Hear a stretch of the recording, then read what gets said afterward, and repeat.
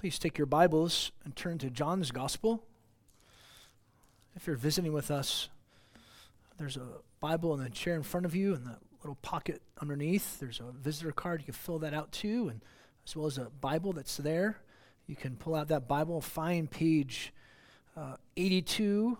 It's towards the back in that Bible because they renumber the New Testament. So find page 82.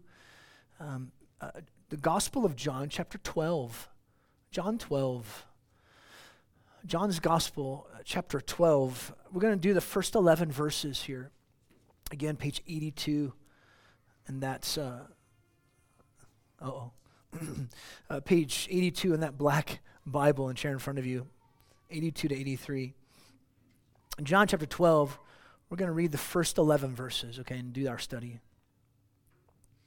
John 12, verse 11. Mama makes everything better. Therefore, 6 days before the Passover, Jesus came to Bethany where Lazarus was, whom Jesus had raised from the dead. And they made supper for him there. And Martha was serving, and Lazarus was one of those reclining with him. Therefore, Mary, taking a pound of very costly ointment of pure nard, she anointed the feet of Jesus and wiped his feet with her hair. And the house was filled with the fragrance, the smell of the ointment.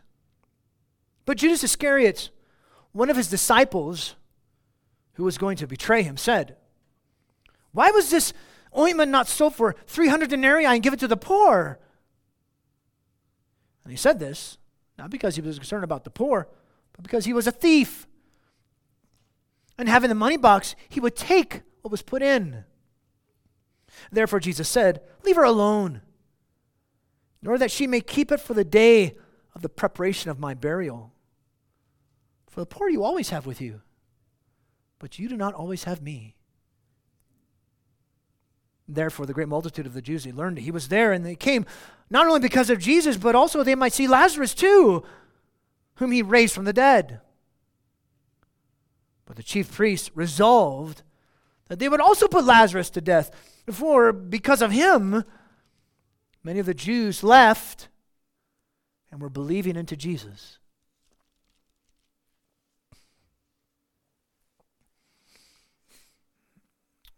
Embedded in my memory, I think I was 11 years old, 6th grade, was going to my grandma's funeral, and for the first time, as an 11-year-old, they had a funeral with an open casket, and I saw a dead body. Freaked me out. I'm 11 years old, and I'm freaked out. You're a kid, walking by, and oh my goodness, what is this? It's embedded in my head, very much so. And my dad was 47 when he had me, so my grandma was probably, when she passed away, maybe in her early 80s, mid-80s. So she's much older than me. That's why she passed away so soon. But that memory is embedded in my head of this corpse just lying there. A corpse is the still reminder that a person is gone. They're passed away. It's not a place of hope or peace or comfort, joy, or life. It's just the opposite. You don't find hope in a corpse. You don't find peace, comfort, joy, life in a corpse. You don't. Well, actually, you do when it comes to Jesus. When it comes to Jesus and his corpse. And yes, indeed, his resurrection solidified hope, solidified our peace, solidified comfort, joy, and life. That's true. But in the passage today, the focus is actually upon his corpse. At least he focused it there.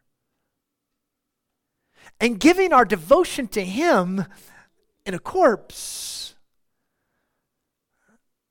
who is also a king. John is calling his readers to come and receive Jesus and trust Jesus, know Jesus, believe Jesus, receive Jesus. He's calling his readers, and today he calls us as his readers, Come to the corpse king. Yes, I spelled it with a K on purpose. Come to the corpse king. Come to him. Notice the two terms, how they contradict each other.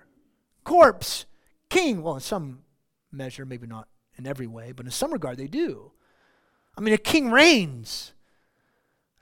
A king brings life. A king brings hope. A king brings comfort. A good king, that is. And a corpse? Doesn't make any sense. But it does for Jesus. Come to the corpse king. The true posture of a Christian disciple is at the feet of our corpse king. Only this king can give us life by his very corpse. ... the cross. He gives us life by going to the cross.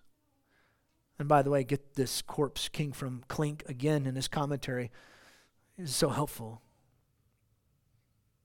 A true disciple of Christ humbly serves Jesus as king and shows true, full devotion to him who alone is worthy of our service and allegiance. He gives us life, so we in turn give him ours. So we in turn give him our devotion, our allegiance. Only this king can give us life by his very corpse, him going to the cross. He gave us life by giving us life, by giving his life. Excuse me. He is our corpse king who died for us so we can have life and then he would be exalted. Interesting, so this king would be crowned with thorns and dressed with shame before he would be crowned with a golden crown and dressed with honor. And that's going to be the irony in the text, because they give Jesus this supper to honor him, and yet he shows them, I'm actually going to be dressed with not honor but with shame. I'm going to die. As Klink says, quote, the king's throne is a cross and his castle is a tomb. He is both king and corpse. What a perfect way to describe Jesus. You know, we read from Philippians chapter 3, but early on, Philippians chapter 2, that's what Paul says about Jesus. He's going to be exalted, but first, he humbled himself by becoming obedient to the point of death, even death on a cross. And then he would be exalted. And so once again, we see the irony and the paradox with Jesus. John loves doing this. He's given this lavish, honorable dinner, and yet he turned it to show it was truly about preparing him for the shame of the cross and how we must be devoted to him in that way, to his corpse when he goes to the cross. You're going to see three responses to this corpse king. And the first response you see, which is most of the text, verses 1 through 8, is devotion to the corpse king. Again, I'm using the K on purpose. I didn't misspell it. I know how to spell corpse, but I do know, K, king, K, get it? Never mind. Devotion to the corpse king. Start in verse 1. 6 days before the Passover. So in preparation of Jesus to be the Passover Lamb of God, John here is emphasizing this would be Jesus' last week before the cross. So 6 days, his last week, Jesus came to Bethany. It's 2 miles from Jerusalem, the home of the Bethany family. Mary, Martha, Lazarus. Remember chapter 11? Lazarus, whom Jesus raised from the dead. In verse 2, they had a supper for him there, a celebration supper. Now remember, at first, it was going to be a dirge meal. It was going to be a meal that you would have after the funeral. An after-funeral type meal. Horrible. Sadness. Sorrow. But it became a joyous, celebratory time because Jesus raised Lazarus from the dead. So Jesus was being honored. Honored because of it. And they held this celebratory meal on the preceding Saturday, Sabbath. And this meal, and notice Martha was serving, and Lazarus was there. He was reclining with Jesus. And they gathered to celebrate this great sign that Jesus had done for Lazarus. And look what happens in verse 3. Therefore Mary, taking a pound of very costly ointment of pure nard. Let's stop there. By the way, it's better to see this connected to Matthew and Mark's gospel, not Luke's. I said that erroneously 2 weeks ago. Notice how she quietly approached Jesus, kneeling at his feet, and the feet would be pointed away because they'd be reclining down. Their feet would be pointed away from the table. So she went over there quietly to where his feet were, and she took a pound. This was a ginormous, ridiculous, lavish amount of ointment or nard. And this ointment or nard, it was genuine aromatic oil, pure and unadulterated. I mean, it was of the highest quality. Only the well-off would possess this kind of perfume, this kind of ointment, especially at this much, this pound. She anointed his feet. So a lavish amount of ointment was used all at once on just one person. Talk about extreme. She anointed the feet of Jesus, he says. Anointed a person in the ancient world was meant to set a person apart for a particular task or role. Ruler, king, prophet, priest. Plus, it would establish honor and praise for that person. You're going to honor a person, you're going to anoint them. Give praise that person and adore them, you're going to anoint them. That's why you would do that. She anointed his feet. John's focus here is on his feet. Now, caring for the feet, well, even today, if you're a podiatrist, God bless you. Not everybody likes looking at feet. Some people have a hideous, keep your feet away from me type thing. And in this time period, caring for the feet was the most demeaning task. It was assigned to household servants because a person's feet would be completely filthy. They would wear sandals and be filthy. Who knows what there was on their feet? So only the household servant would do such a thing. So this anointing symbolized the anointing of royalty, and that sweet smell was for a king. She anointed his feet, it says. And this was done in private. She's magnifying his kingship.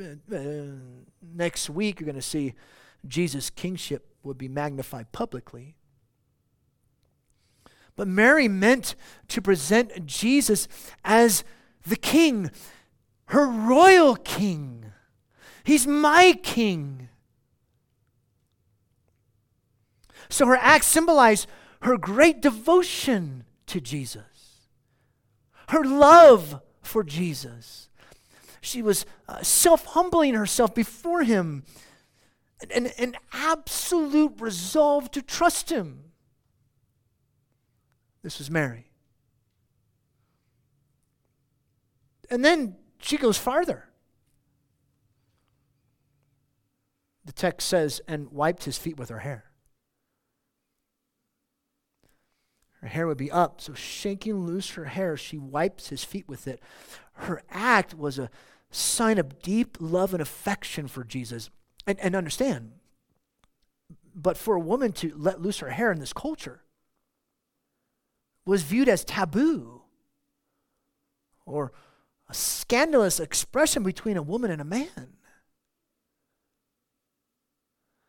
So lowering her hair was her way to express extreme gratitude and to show great humility before Jesus. Oh, this is just in time for Thanksgiving, is it not?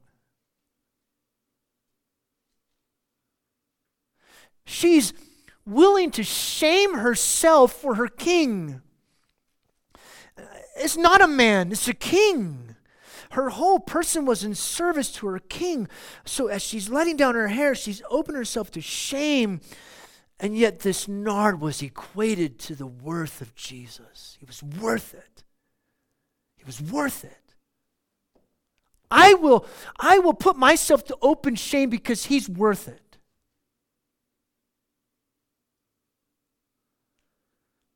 May we give Jesus the thanks he deserves this week. Putting ourselves to open shame. And notice the last part of verse 3. And the house was filled with the smell of the ointment. It was a way to highlight Jesus' royal official kingship. I love him. He's my king. And king, you have my life. I'm devoted to you. This act symbolized slave-like worship of Jesus. You have great worth, O Jesus. May we have this kind of devotion, allegiance, dedication, and commitment to Jesus like Mary did. May we stay faithful to him. This dedication, this devotion to Jesus, friends, this is key as we're dealing with the addictions of substance abuse and other things within our world. Alcohol, drugs, whatever. LGBTQIA+, money, greed. This is the key. The problem is not that they're continuing on with this substance abuse or this relationship. The problem is they need to love Jesus more than that substance. They need to love Jesus more than that girl loves that other lesbian girl. They need to love Jesus more than that relationship. That's key. This is key. Devotion to Jesus. The verses from Great Is Thy Faithfulness. I found my treasure in you. That's Mary. So you see this devotion, this commitment, this allegiance to Jesus. Verse 4. But Judas Iscariot, one of his disciples, a.k.a. Mr. Killjoy. That's what we're going to call him. A.k.a. Mr. Killjoy. Who's going to betray him? John tells you. Last time he talked about him was in John chapter 6. He distorted this truth. He poured water over the fire. Mr. Killjoy. His true character came out. And usually does when money's involved, huh?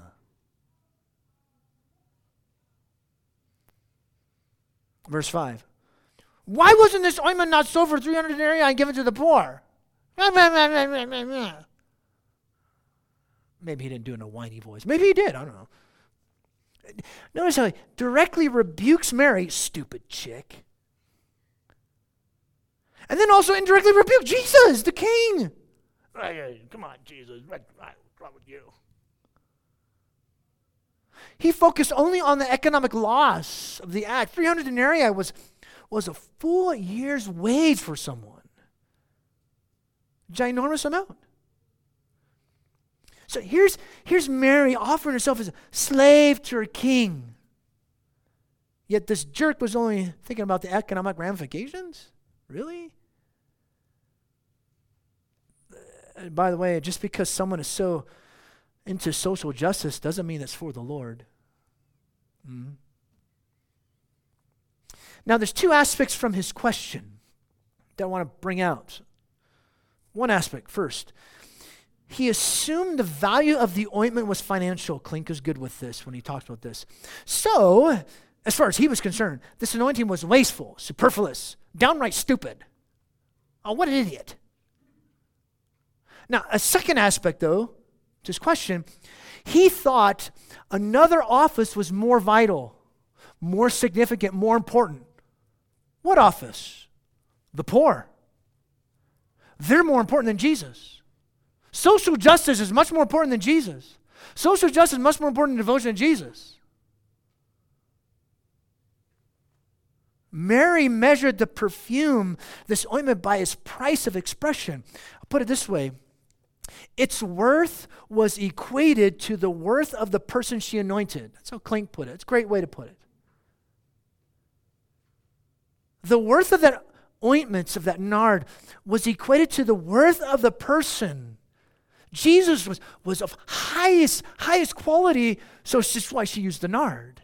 The highest quality of nard.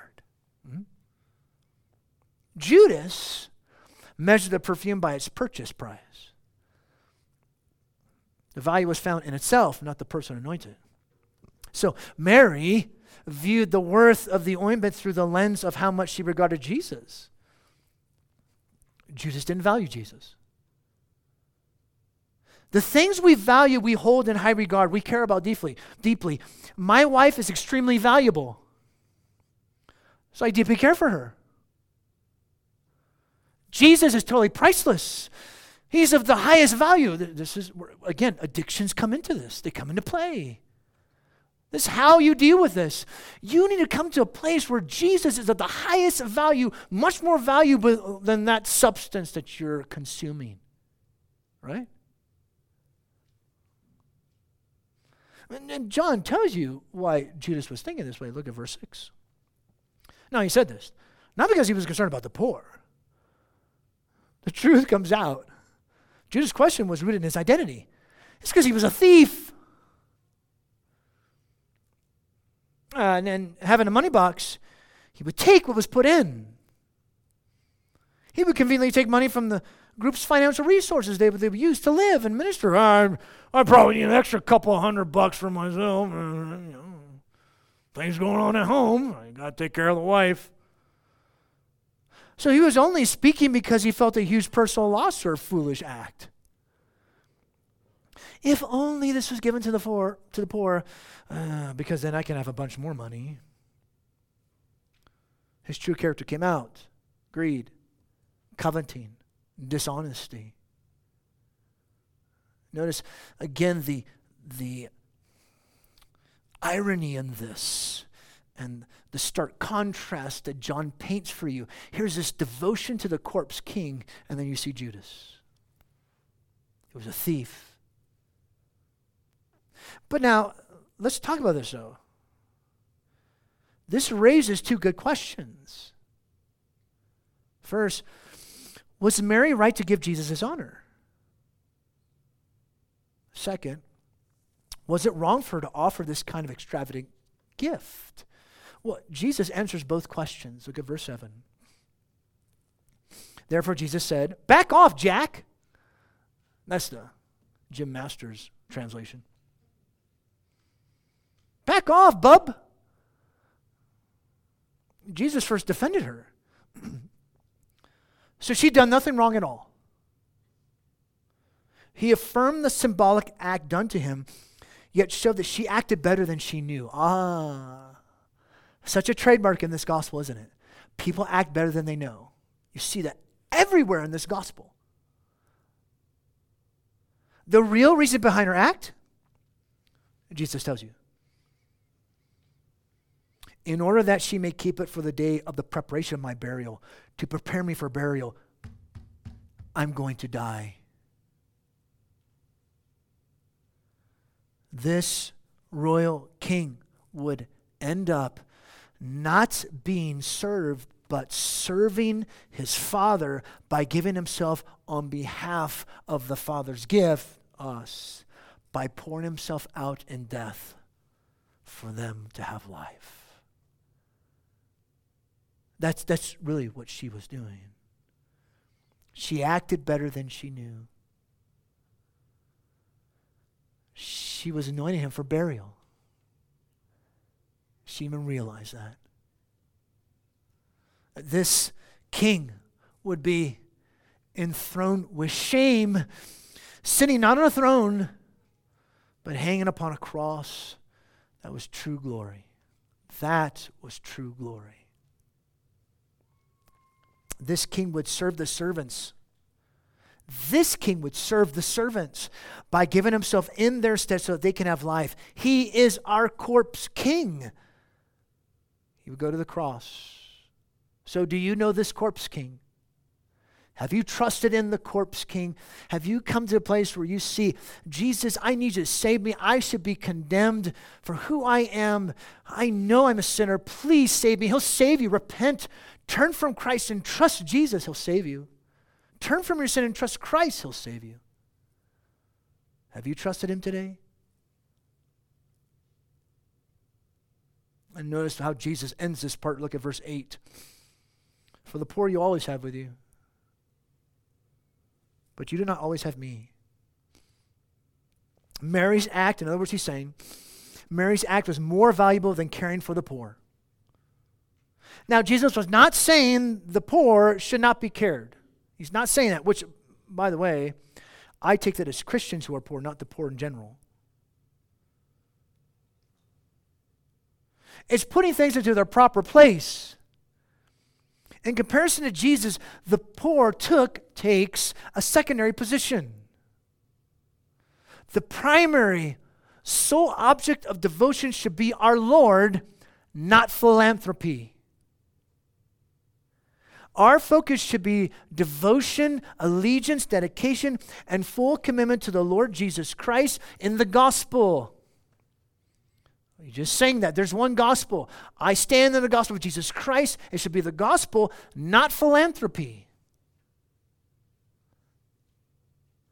And by the way, philanthropy is not Christianity. I told you this story. And I was there in Jerome, and somebody said, hey, this person, they do all these good things. Isn't that person really being a Christian? And I was about to speak up, and yet another guy who's not a Christian, he says, well, they're not being a Christian. They're just doing things that Christians would do. I'm like, yeah, what he said. Listen to him. He nailed it. Philanthropy is not Christianity. It may be the result of Christianity or the proof necessary that we've been looking at in 1 John, that Christianity. But it in itself is not Christianity. Christianity is being a Jesus disciple, a Jesus follower, giving him full devotion, since he alone deserves our full devotion. That's Christianity. Jesus did not pit devotion to him against devotion to caring for the poor brethren. Again, I believe it's talking about poor brothers and sisters in Christ, not the poor in general. We love Jesus, of course. Therefore, we're going to love our brothers and sisters in, as John says, deed and truth, of course. But caring for the poor is subset to allegiance to Christ. Caring for others is the result of trusting and focusing on Jesus. That's what Jesus is saying. So here you have, verse 1 through 8, this devotion to the corpse king, that you see this in Mary. And then you see this little thing by Judas, Jesus kind of brushes him aside. This devotion to the corpse king. Now notice this other response to Jesus, you see. Number 2, a second response, belief in the corpse king. And I put that in parentheses, and because we kind of don't know, not parentheses, quotation marks. Because it's a belief, what kind of belief is this? It's in verse 9. We'll go to verse 11 in just a moment. But you see it also in verse 11. Go to verse 9. Therefore the great multitude of the Jews, they learned that he was there. So Jesus' public reputation was beginning to grow. And even more, they came not just because of Jesus, but they might also see Lazarus, whom he raised from the dead. With this sign, Lazarus being raised from the dead. I mean, all these people are coming to, hey, Lazarus was dead. Oh, I heard about that. Yeah, Jesus raised him. What? Well, you got to be kidding me. So they wanted to see Lazarus just as well. They want to see Jesus. Unfortunately, we know from past verses in John's gospel, right, that the crowds were not coming to see Jesus to be devoted to him, but to be wowed by him. You'll see that again in verse 11. But notice another response you see in verse 10. Now, there's belief in the corpse king, but then you have hatred for the corpse king in verse 10. The chief priests resolve that they might also put Lazarus to death. So you have Mary's response, the crowd's response, now the religious leaders' response to Jesus, who truly hated Jesus. So much so they resolved to kill Lazarus as well. What? Why? Well, because he was raised from the dead. That's a good reason to kill somebody? What is wrong with you? It's unbelievable that they wanted to kill him too. Why do they want to kill him? This is where you come to verse 11, which is, again, belief in the corpse king. Verse 11, for because of him, that is Lazarus, many of the Jews were leaving. That's the word, actually means leaving. Were they moving their allegiance? And were believing into Jesus. So everything Lazarus said would be a huge thorn in the flesh of these religious leaders. So they need to shut him down too. Again, we're unsure of the depth or true genuineness of their faith. We don't know. That's why it's in quotations. Is it true belief? Well, we will see later when Jesus would stand before them in about 6 days how deep, or really how shallow, that faith truly was. Devotion, belief, hatred. Notice the three responses to Jesus. The king's throne is a cross, and his castle is a tomb, says Klink. He is both king and corpse. Perfect way to describe Jesus. Jesus gave us life by giving his life. He is our corpse king who died for us so we can have life, and then he was going to be exalted. So again, the idea from this text, this king would be crowned with thorns and dressed with shame before he'd be crowned with a crown and dressed with honor. A true disciple of Christ humbly serves him as king and shows true full devotion to him who alone is worthy of our service and allegiance. He gave us life so we in turn give him our lives. I'm devoted to him, not philanthropy. I'm just being a good person. That gets you nowhere.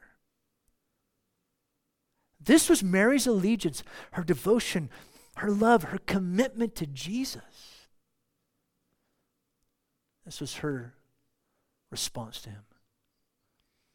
The true posture of a Christian disciple is at the feet of our corpse king, like Mary.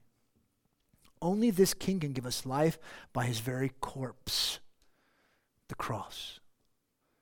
In his death, you're given life. In his death, he forgives you of all your sins and wipes you clean. Our response should be devoted to him as a church. Let's pray to that end.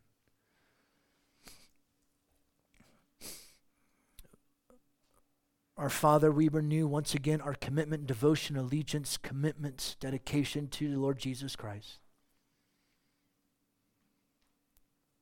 We know we fall short,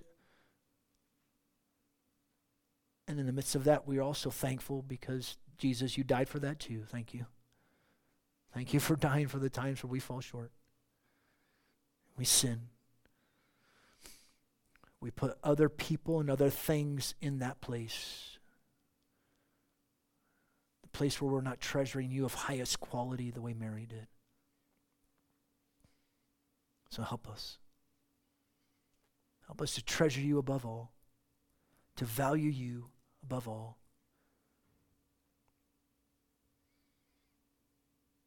Thank you for your mercy to us. Thank you, you're taking your Spirit and working in us. We renew our love for you once again, Jesus. I encourage you to take this time, about a minute or so, minute and a half, whatever.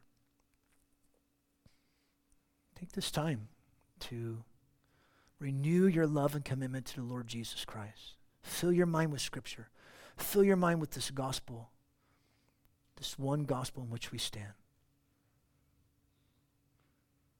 And we'll sing a couple songs. We'll pray.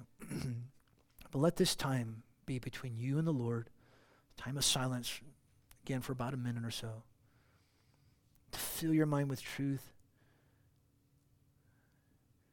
and renew your love and commitment to the Lord Jesus.